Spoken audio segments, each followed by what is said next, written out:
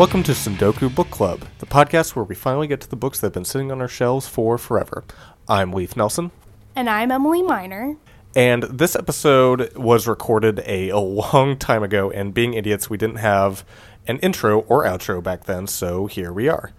It was recorded as a single episode at my parents' place, and we are splitting it into two parts. We were at my parents' place because my mom is going to be the special guest. Technically, her episode is next, which should be up in 2 weeks, but she was more than willing to sit down for this as Emily talked about her book. So, without any more further ado, take it away, me. Yes, take it away. Emily, you're our first presenter, host thing. Yeah. So for our first shoe, I read Fellowship of the Ring. I've already read Fellowship and Two Towers, but this time we'll just talk about Fellowship a little bit. By J.R.R. Tolkien. Yeah, it was good. It was longer than I expected. I think it's the longest one. I might be wrong. Yeah, it's pretty long. I think that Return of the King is the shortest. And, like, when I picked it up from the library, it looked the shortest. And then there's also, like, 100 pages of appendices in the back. So it's really, really short. Did you read those at all? Or? Well, I haven't gotten through all of... No. The short answer is no, I haven't. I haven't gotten through all of Return of the King yet, and they're in the back. And I didn't have them while I was reading Fellowship, so not yet. And unfortunately, whatever, like, edition I have, there aren't any appendices in the back of Fellowship, so I didn't get to read them alongside. But that's okay. But you actually like reading appendices? Oh, yeah. Yeah. And, like, eventually for this, I would like to read the Silmarillion, which is basically, like, one long appendices. Right. But yeah, I like it. Especially since, like, the whole...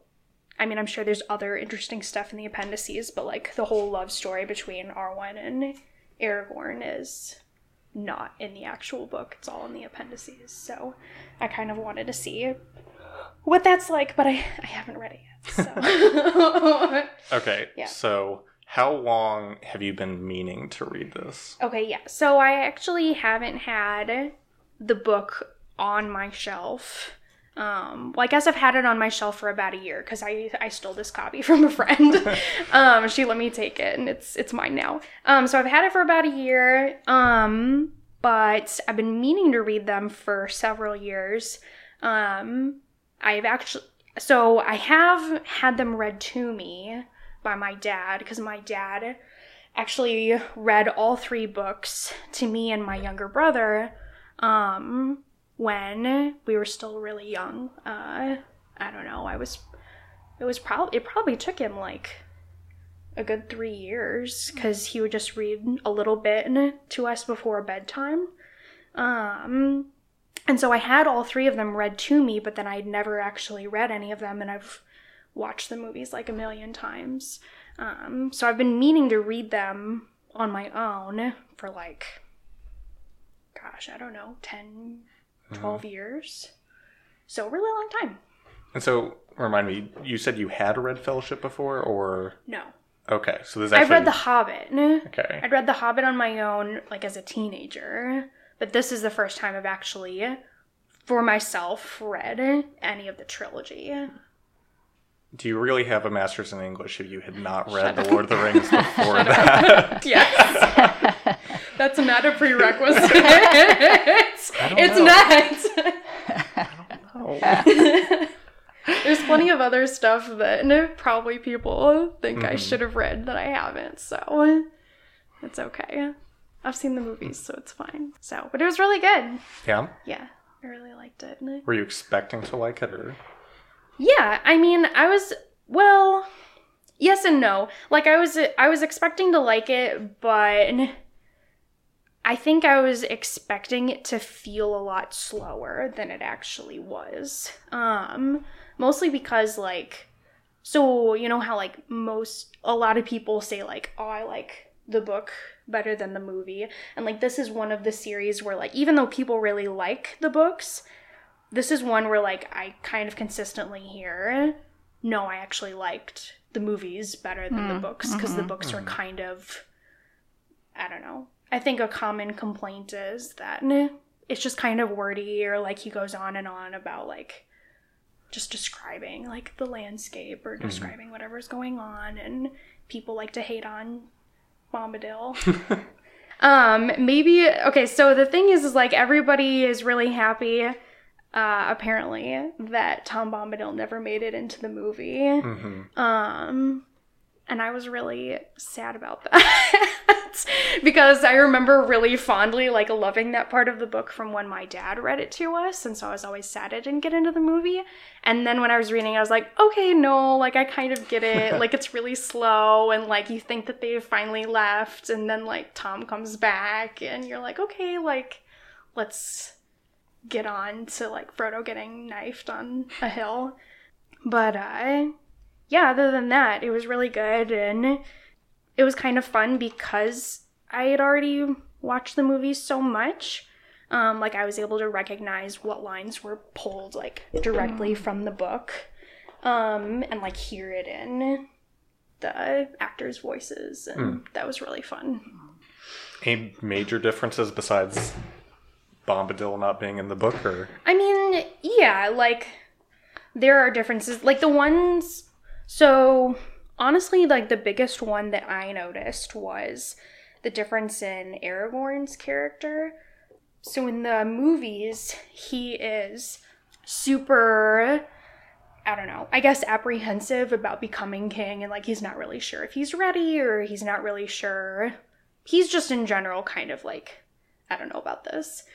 And I think he's scared of, like, inheriting this legacy that was kind of a failure because, you know, his ancestor didn't get rid of the ring, and he's afraid he's going to make the same mistakes or whatever. And that's, like, not the case at all in the book. He's, like, fully on board. He knows that he's going to become, or he should become king. I think he has a pretty good, like, he's pretty much accepted, like, this is my destiny. Doesn't have any problems with that. And after Gandalf dies, he has no idea, like, how to lead the company and, like, where to take them next. Okay. So, like, after Gandalf dies, they go to Lothlorien, and they're kind of there for quite a while, and then eventually they leave, in the boats that the elves give them, and there's this whole, like, basically Aragorn keeps like putting off this decision about like where they should go once they've reached like the end of the river.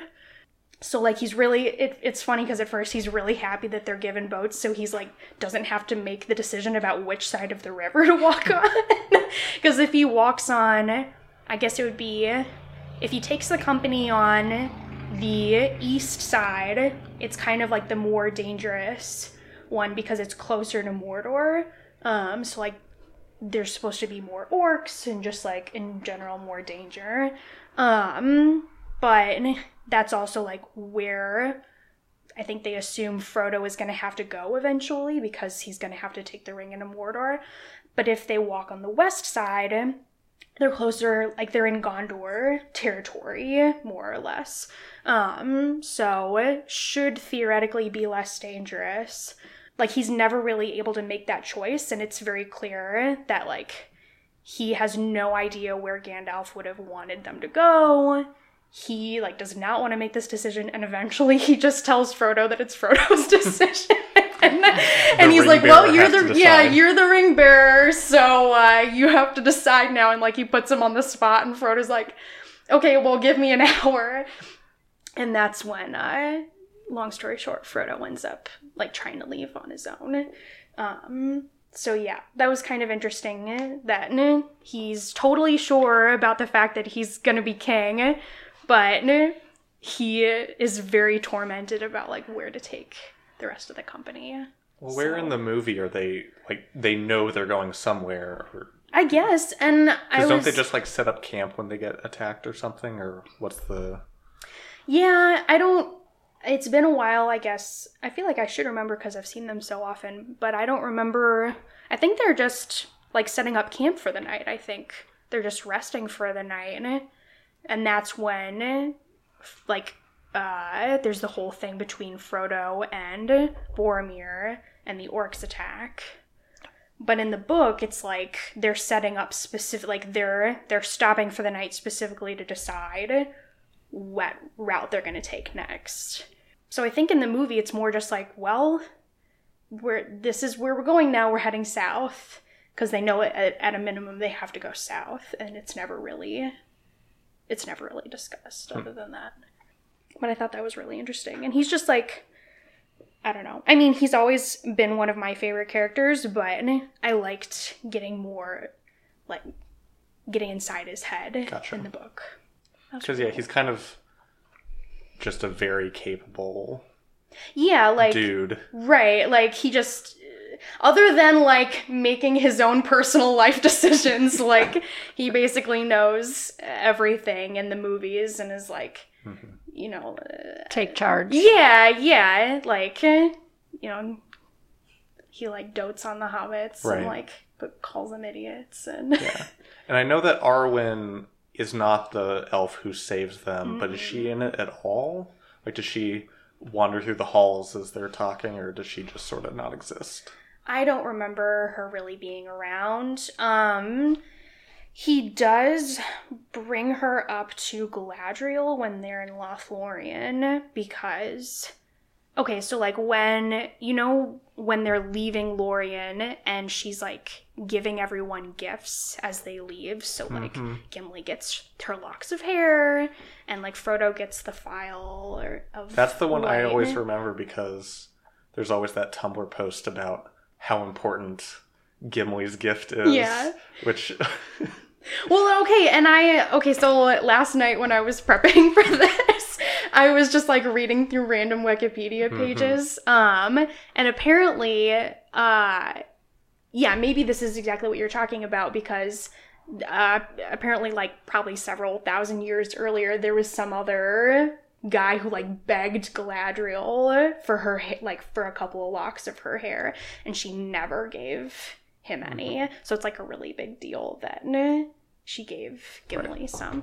But yeah, like she asks Aragorn, like, what do you want? And he's like, well, you already, it's kind of cryptic, but he's like, you know, like what my heart desires. And he mentions Arwen's name. And I actually didn't realize this, but Arwen is Galadriel's granddaughter. Her daughter's daughter. Because her daughter married Elrond. So, he mentions her, and that's actually when Aragorn, I don't remember if that's where it is in the movie, but that's where he gets, like, the Evenstar pendant. I think so. Yeah, okay. Well, I have never read the book, so I don't even, but I loved the movies, and I don't even remember that part. I remember. Well, it's like the necklace he wears around his neck to like symbolize their love, and like that's what Galadriel gives him. Okay. Because apparently Arwen like left it with her.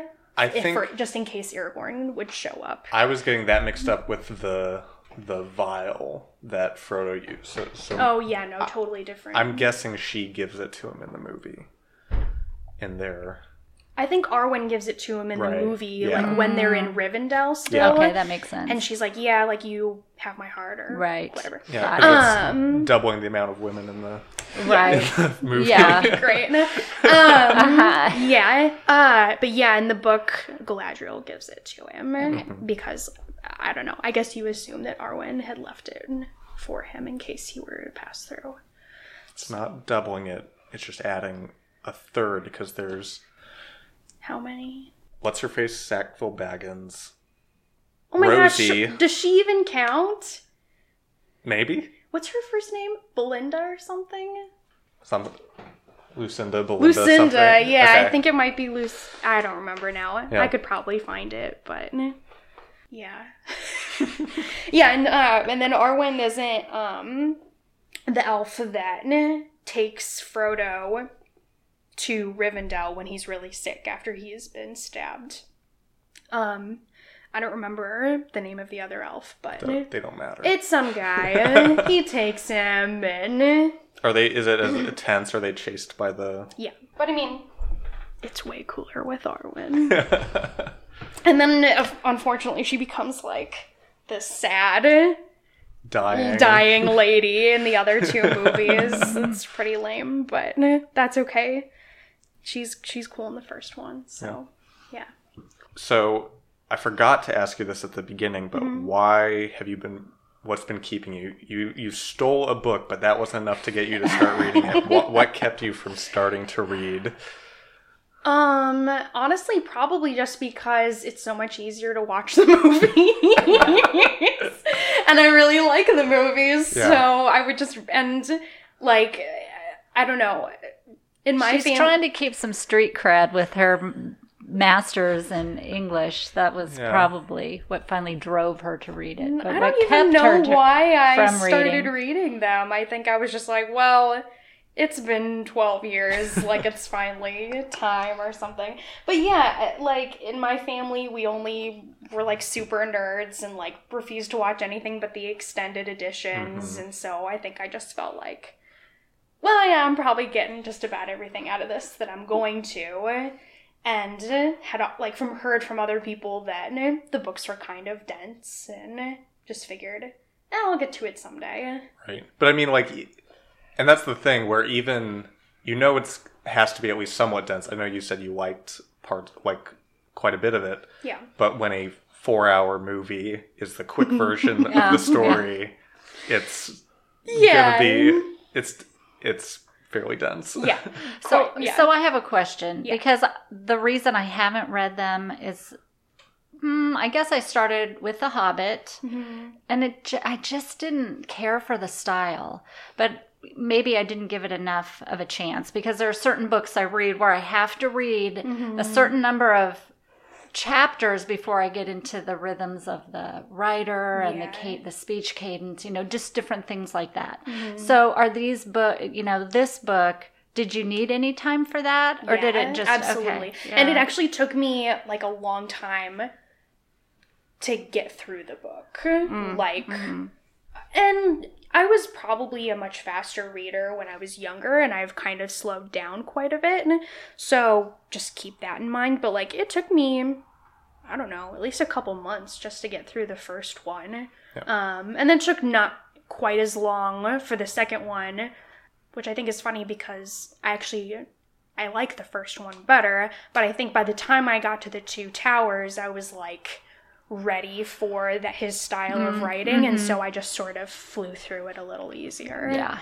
But it took me quite a while, and I would say like the first couple of chapters were actually probably the not so bad, because most of it is just like fun, happy stuff, being in the Shire and like the party when Bilbo's leaving. Is it the very beginning where you learn that his ancestor invented golf by hitting an orc, or is that The Hobbit? I can't remember. I have zero memory of that. Probably The Hobbit. Yeah. Golf is invented by a hobbit who knocks off the head of an orc. Okay. I don't remember that period. Like, that's a thing? That is a thing. I don't have any memory of Hobbit golf. I'm on the exact opposite spectrum, because I read The Hobbit on a road trip when we were going up to Minnesota one year, and then I read the Lord of the Rings when I was like in 5th grade. So I think I read The Hobbit before that, but and I haven't touched them since.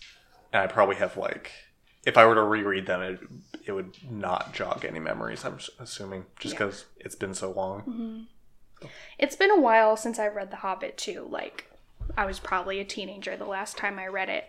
The thing that I remember most is the scene with Gollum in the cave, and the riddles in the dark, or whatever that chapter is called. And then the trolls, when the trolls turn into stone. That's about it. But yeah, I mean, the beginning I found really easy to get into, because he paints the Shire really beautifully, and that's fun. And to be honest, it's easy to imagine because I've seen the movies, and it just sounds really beautiful. And then once you get into Tom Bombadil, and they're in the what do they call it, Barrow Downs or something, when they're in where the Barrow hills. Wights and everything. Yeah. Like, I found it interesting, but that was kind of slow, and so it took me a while to get through that. And then, like, once the company is together, like post Rivendell, that's probably where I like picked up those speed. Cool. And on like, it's. I think this is just like common sense, but like it's whenever I hit a point that I'm already familiar with because of the movies, it just goes a lot faster because I'm never having to reread or like, oh wait, what was that? Or figure it out. Figure out what they mean. Yeah. Was it worth the wait? Yeah, absolutely. Oh yeah, it was really fun. And like I just like because I couldn't even tell you like how many times I've seen the movies like. And as a kid, we would like at least once a year try and watch all three at one, right in a row. So it was really fun for me to pick out even like the little differences or nuances and kind of see like what the differences or similarities were. And yeah, it was just a fun read. Cool. I don't regret it at all. The only other thing that I'll say is that, okay, so I was saying that, like, I could hear some of the character voices in the actors' voices because my dad was the one that read them to me as a kid. Like, there are all of these other, like, songs that Tolkien wrote, and some of them are in, like, the common tongue, and some of them are in Elvish or whatever, but that he's just added in as, like, people are singing these song stories, and my dad would like just sort of make up tunes on the spot and sing them to us. And so anytime I got to a song, I would like hear it in his voice. So that was kind of cool. That's great. But yeah, what that's a basically good dad. It. Yeah, he's pretty swell. Yeah. Cool. Yeah, that's about it. All right. Wow. Thanks, Mia. And thanks to Felt Punch for their intro and outro music that they so kindly let us use. Thanks to my mom for sitting in, and you'll get to hear her stuff next week. All right. Bye. Bye-bye.